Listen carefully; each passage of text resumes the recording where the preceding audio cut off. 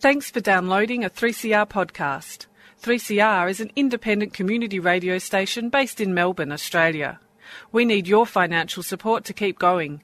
Go to www.3cr.org.au for more information and to donate online.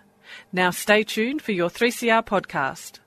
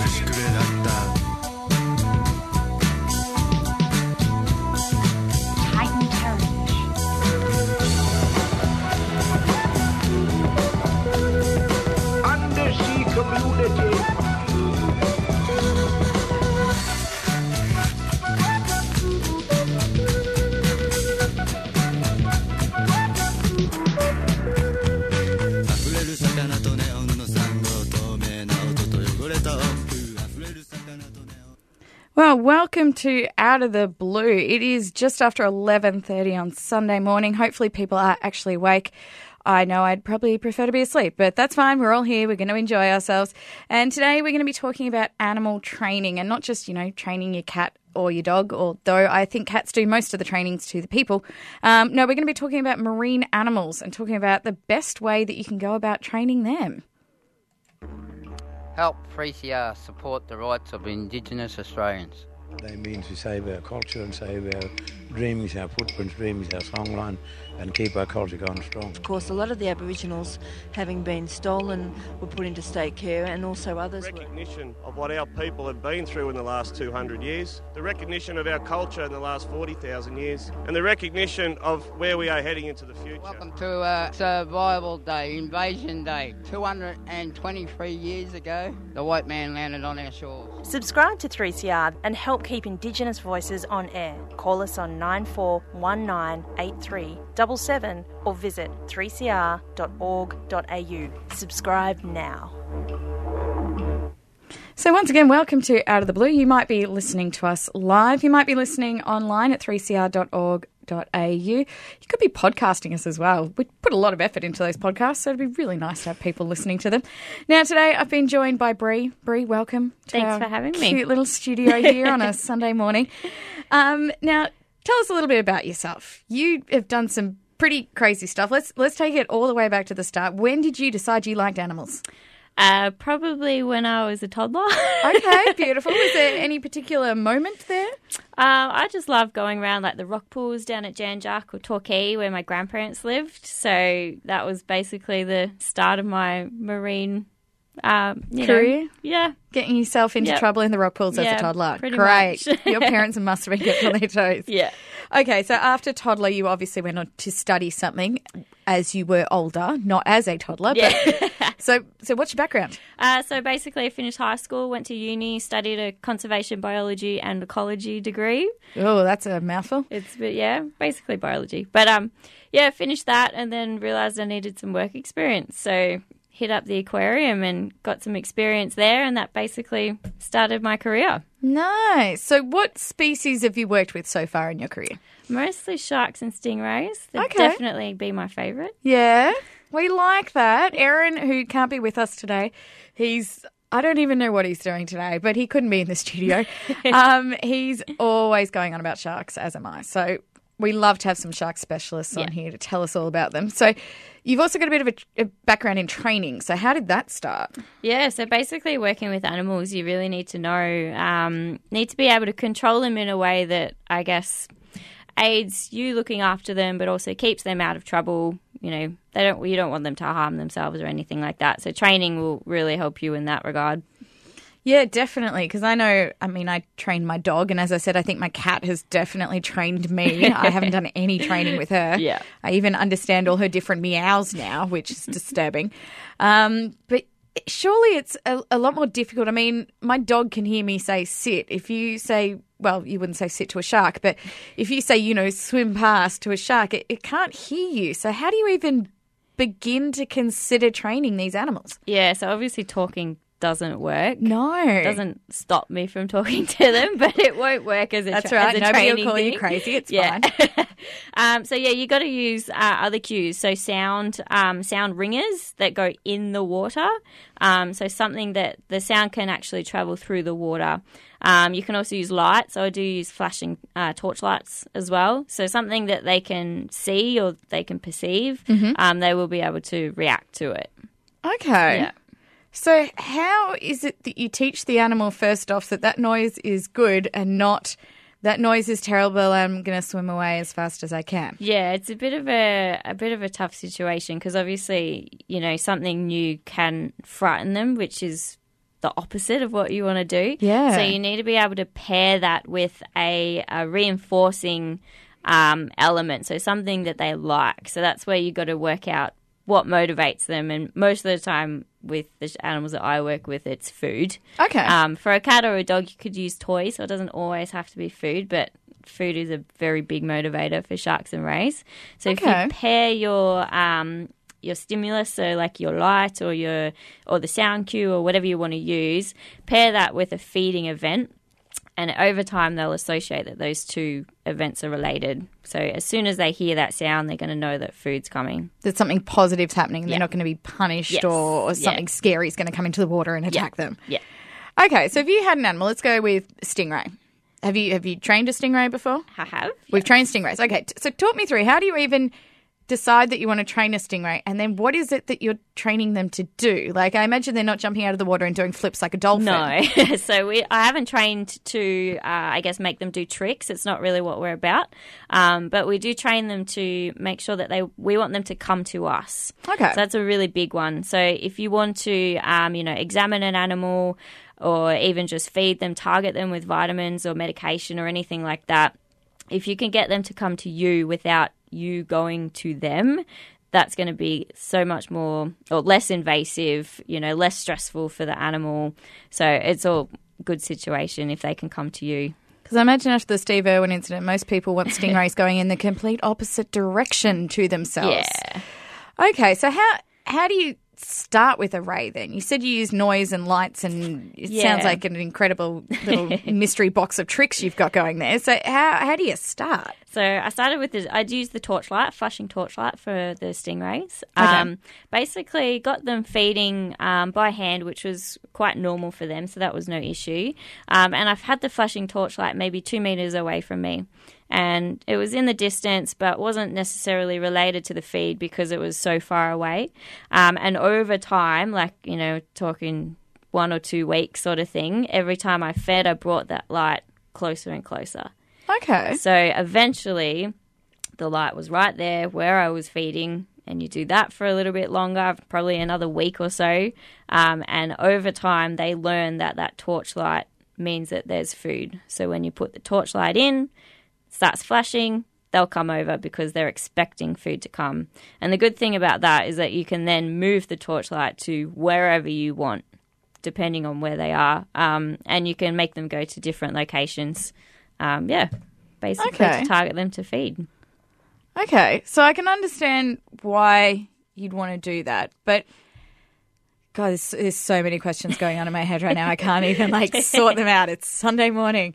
But can all animals be trained? I've seen some animals and they look, I know it sounds really horrible, but they look really stupid. I think of Finding Dory and that bird Becky, and Becky just seemed incredibly dumb. I mean, she got it in the end. She helped them. Yeah. But for a while there, I was like, Becky, you really got to get your stuff together here, mate. I don't know if you can be trained. So what capacity do animals have to be trained? Well, I think that most things can be trained. Okay. I haven't worked, obviously, with all species. Yep. But I personally do believe if you do take the right steps and you take it really, really slow, and for some animals that might be, like months and months of training to even get one single act out. Oh, jeez, that sounds like a painful process. It can be quite long, but other animals pick it up really, really quickly. So I think there is definitely variation. But yeah, I do definitely think that all animals can be trained. All right. Well, I might have to see whether I can train my brother. I've always thought that maybe I could do that, but what we might do is... What's his main motivator? That's your first step. Beer. I think beer would work for my brother. I just don't know what I want him to do. I'll have to think about it and see what I can come up with. Well, we might go to a quick song so I can see if I can come up with something to train my brother with. So welcome back to Out of the Blue. Today we have Bree with us, and Bree's telling us all about training stingrays and sharks and animals that basically can't hear you because they're underwater. Yep, that's right. So I know there's different types of training and things. So can you tell us a little bit more about that? Yeah, so basically how you communicate with your animal is really important because you need to tell them what to do and they need to understand that. And if they don't, you can have some pretty big problems. So that's where classical conditioning and operant conditioning come into play. Okay, so I vaguely remember those terms from uni, but it's been a while. You're going to have to talk me through them again. So basically classical conditioning is telling an animal that this means that two events are related. So the biggest example is Pavlov's dog, if you remember. I do remember Pavlov's dog. The bell and the saliva. Yep. Yeah, that one. I remember that at school, actually, because our teacher was like, you guys have the same response with the school bell. School bell goes and everyone jumps. It's the same response. Yep. So basically that dog, in that example, learnt that the ringing of the bell meant that food was going to come, and the involuntary, response of the saliva occurred even without the food being there. So over time that dog learnt that the neutral stimulus of the bell became reinforcing. Yeah, okay, cool. So that's basically the same with the torchlight and the stingrays. The torchlight went in, they knew that that meant food. Okay, yeah, that makes sense. Yeah. Okay. So then we've got operant conditioning. So this is an active involvement. So this is saying that when I do this, this happens. So there is an active involvement of the animal. So with the case of the light and the stingrays, the active involvement bit is the fact that the animal has to actually swim to you to receive that food. Okay, yeah, that so makes sense. the whole training process combines the two, combines the classical conditioning and the operant conditioning. So the first bit is the classical conditioning where they need to associate the light and food, and then the operant conditioning bit is the fact that they need to swim over to the light to get the food. Okay, so that's your way of communicating with the animal. Yeah. So that it knows, first off, the light is good. Yep. But secondly, it's only good if I go to it. Yes, that's right. If I don't go to the light. Yep. You don't get your reward. You don't get anything. No. Okay. All right. So you've trained animals to come to you. What other things? I mean, if you had, the world is your oyster. We're a marine show. That's a beautiful phrase to use. What is the ultimate thing you would love to train stingrays to do? I would like to be able to get animals to swim into stretches. Wow. So a stretcher that you can lower into the water. You can get the animal to comfortably swim into it without, freaking out. Mm-hmm. Because then if we ever have to do, major moves in the future, you want that to be as stress-free as possible. So, that may involve stretchers and large transport tubs and things like that. So if you can get an animal to comfortably do that on their own, that's, the best situation possible. So if it can be done with stingrays, if you can train stingrays to come to you, do sharks operate the same way, obviously being cousins? Pretty much, yeah. So ultimately, you'd love to be able to train a shark to swim into a stretcher. Yeah, that's right. Wow. So where do you feel you're at now in that journey, and how long do you see that process taking? It would definitely take probably months and months, depending on the species. I've kind of got a bit of a head start with some leopard sharks. Okay. They're a lot more docile creatures. They swim a lot slower. They can also rest on the bottom, so that does help. They're not a continuously swimming shark. Okay, that does help. Yeah. So that will help. in the future. I think if I had to train a different species of shark, I would have to go around it a different way, because each animal has different requirements, and they swim differently and have different swim patterns and speeds and all that sort of stuff. So pretty much you'd have to go with a case-by-case basis. So before you even consider training animal, you've got to just learn everything about it, what motivates it, how it moves, why it moves. Yeah. So if you want your animal to do something, you need to work out what motivates them the most, and that's really your first step. Training the stingrays, you really need to know your animal, particularly like their usual habits. So which direction do they usually swim, or when they get to the corner, what do they do? And that can help you in your training. So basically, I knew that the stingrays didn't like corners. Okay. They tried to avoid them at all costs. So I knew that was going to be my test area. So if I could put the torchlight in the corner, an area that I knew that they didn't like, but if I put the torchlight there and they came over to it, I knew that they had really associated that torchlight with the corner. Because they're then going into a situation that they wouldn't normally want to put themselves in. So if they're wanting the food so badly that they're willing to overcome their fear of the corner, then you know that you've done it right. So in that case, if you're using food, I guess, as your reward, does your animal need to have a degree of hunger? I mean, obviously, an animal probably won't do something if it's full. Yeah, so I guess the stingrays that I was working on, I was lucky in the sense that they eat a lot of food. They require a lot of food. They're really high metabolism animal. So I had a lot of training opportunities with those guys. Sharks are a little bit different. They require less food.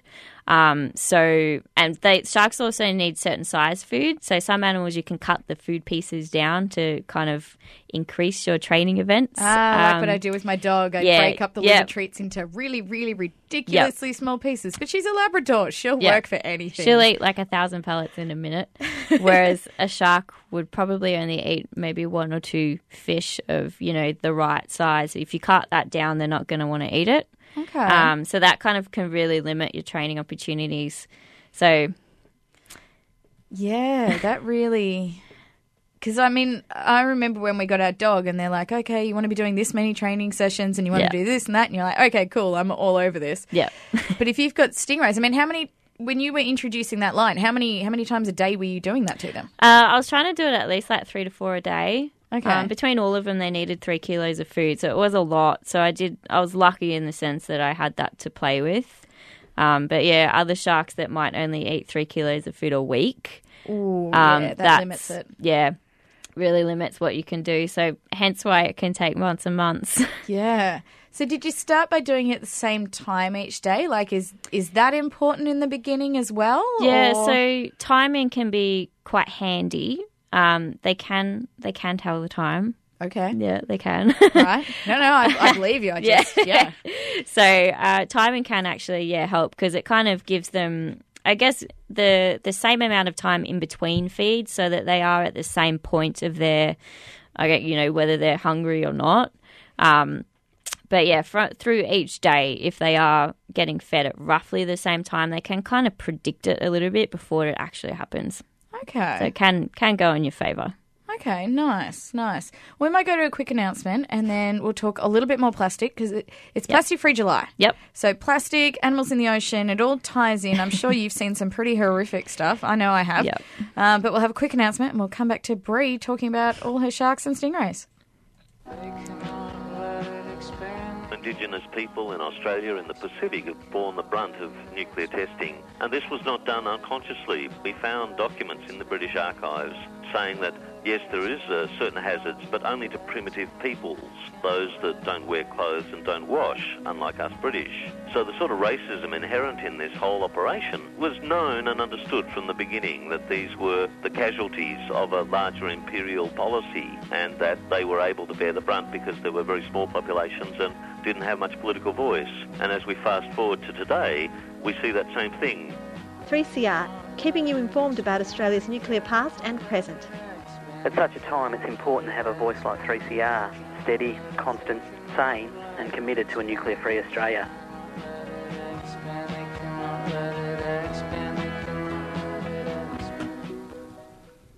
Well, welcome back to Out of the Blue. We've been talking all things training to do with stingrays and sharks, but we are in the middle of July and it is Plastic-Free July. And I don't know about you, Brie, but I've seen a lot of plastic in the ocean. Yeah, definitely. Yeah. I mean, you're obviously a scuba diver. I like scuba dive. Favourite spot in Victoria? I know I'm putting you on the spot. I quite like Blackberry. I was only there the other week. 12-degree water, though. Yeah, it was it's a little chilly. It's a bit cold at the moment, but still plenty to see. Scuba diving with a guy. It was his first dive in Melbourne, and I said that maybe we could go a little warmer. He's like, no, I've got 2 wetsuits. It's okay. 2? And, 2. He put on both. Wow. And I tell you what, we'd been in the water. The overall dive time was 40 minutes, but I swear the last 10 minutes was him swimming as quickly as possible in the direction of the ladder. And he was just getting faster and faster. We were no longer looking for animals at that point. We were trying looking to warm for up. And yes, he reached the ladder and we surfaced. I'm like, James, it's the wrong ladder. You got to swim to the next one. He's like, no. I'm like, I know, but it's the wrong one. You'll struggle to get out here. But yeah, plastic and things under the ocean is I'm seeing a lot of that. Yeah. And obviously there's been a lot of talk too with the rays at the moment with people indiscriminately killing them. Yeah, absolutely. Which has been absolutely horrific. Pretty horrible to see. Yeah, we'll post some updates on our Facebook page about that. But Plastic-Free July, some of the things I've been trying to avoid are straws. Yep. And I'm going really well now. I've got stainless steel straws. I've got my straw cleaner. Have you seen that video of the turtle? I have. It's horrible. Yeah, and I know you've done a little bit of work with some turtles. Yeah, done some rehab with some sick turtles that have washed up here in Melbourne. Yeah. Have they ever had any signs of entanglement or plastic and things? We haven't actually, which is surprising. That's lucky. Yeah, very lucky. But a lot of the animals, a lot of sea turtles that wash up here are very sick, so they've got pneumonia and infections and things like that. I'm worried that the ones that do get entangled actually, I guess, get into more trouble further up, that they don't actually make it all the way down to Melbourne. Oh, of course. I hadn't even thought about that because it's impairing their entire journey south. Pretty much. Yeah, so straws has been a big thing. I don't drink coffee. I love a hot neither. chocolate. So I've always got my Keep cup. Well, not my Keep cup. I've got a Frank Green cup because it doesn't leak. Oh, right. And I literally throw it in my bag with a hot chocolate in it and it doesn't leak. Oh, that's pretty good. Yeah. Plastic bags, that's a no-brainer. I haven't been using plastic bags for so long now. And I've got some really good compostable ones now. Oh, yeah. Which are great. And I'll post a link on the Facebook page for some of these things too. I've gone paper cotton buds. Okay. Yeah, which is a new one for me this year. But yeah, there's some fantastic people out there doing the best they can with zero plastic and zero waste in general. Like some people can put their entire year's worth of waste in one plastic bag. Yeah. And I look at that and I go, wow, like I am it's pretty so impressive. far away from that. Yeah, but I mean every little... But good on them. Well, every little step counts. It's not like they just one day went, you know what? No, not going to have any rubbish. Yeah. Yeah. So make sure for the rest of Plastic-Free July, if you're not on board, even if you only do it for one day, like even if you just rethink one takeaway coffee cup. It all helps. It all helps. And we'll post some more links on Facebook about that too, because every little bit counts. You can help the animals in the ocean without even having to go in the ocean. Yeah. You can do a beach cleanup. There is so much plastic washing up on our beaches, and it's come from who knows where. But just go around with a bag and just pick up a few pieces. Obviously do it carefully. If there's glass, be wary, wear gloves. But it doesn't take much. Every time I go to the beach, I try and pick up at least a couple of pieces. Yeah. And I'm always surprised, lots of left shoes. Yeah. I don't know where the right shoe goes. Like maybe the current takes it elsewhere and it has, different dynamics. I don't know, but lots of lefts. It's really, really weird. They should probably do some research on that. I'm sure there's a PhD in that for somebody who can find random funding methods. Well, Brie, thank you so much for joining us today. Thanks for having me. It's been great learning about our stingrays and sharks and how they can be trained, and I'm definitely going to try and use some of those methods on my brothers. That does bring us to the end of Out of the Blue for this week. We hope you enjoyed the show. As always, feel free to listen online at 3cr.org.au. Also check us out on Facebook. Just search for Out of the Blue on 3CR. And you can also podcast too. So if you want to listen to us in the future, I'd highly recommend it. I'm fairly sure our Sex in the Sea shows are still available too. Erin and I were quite obsessed with those ones. I'd listen to them. They're great. Otherwise, enjoy the rest of your Sunday. And up next is Sally with Out of the Pan. See you later.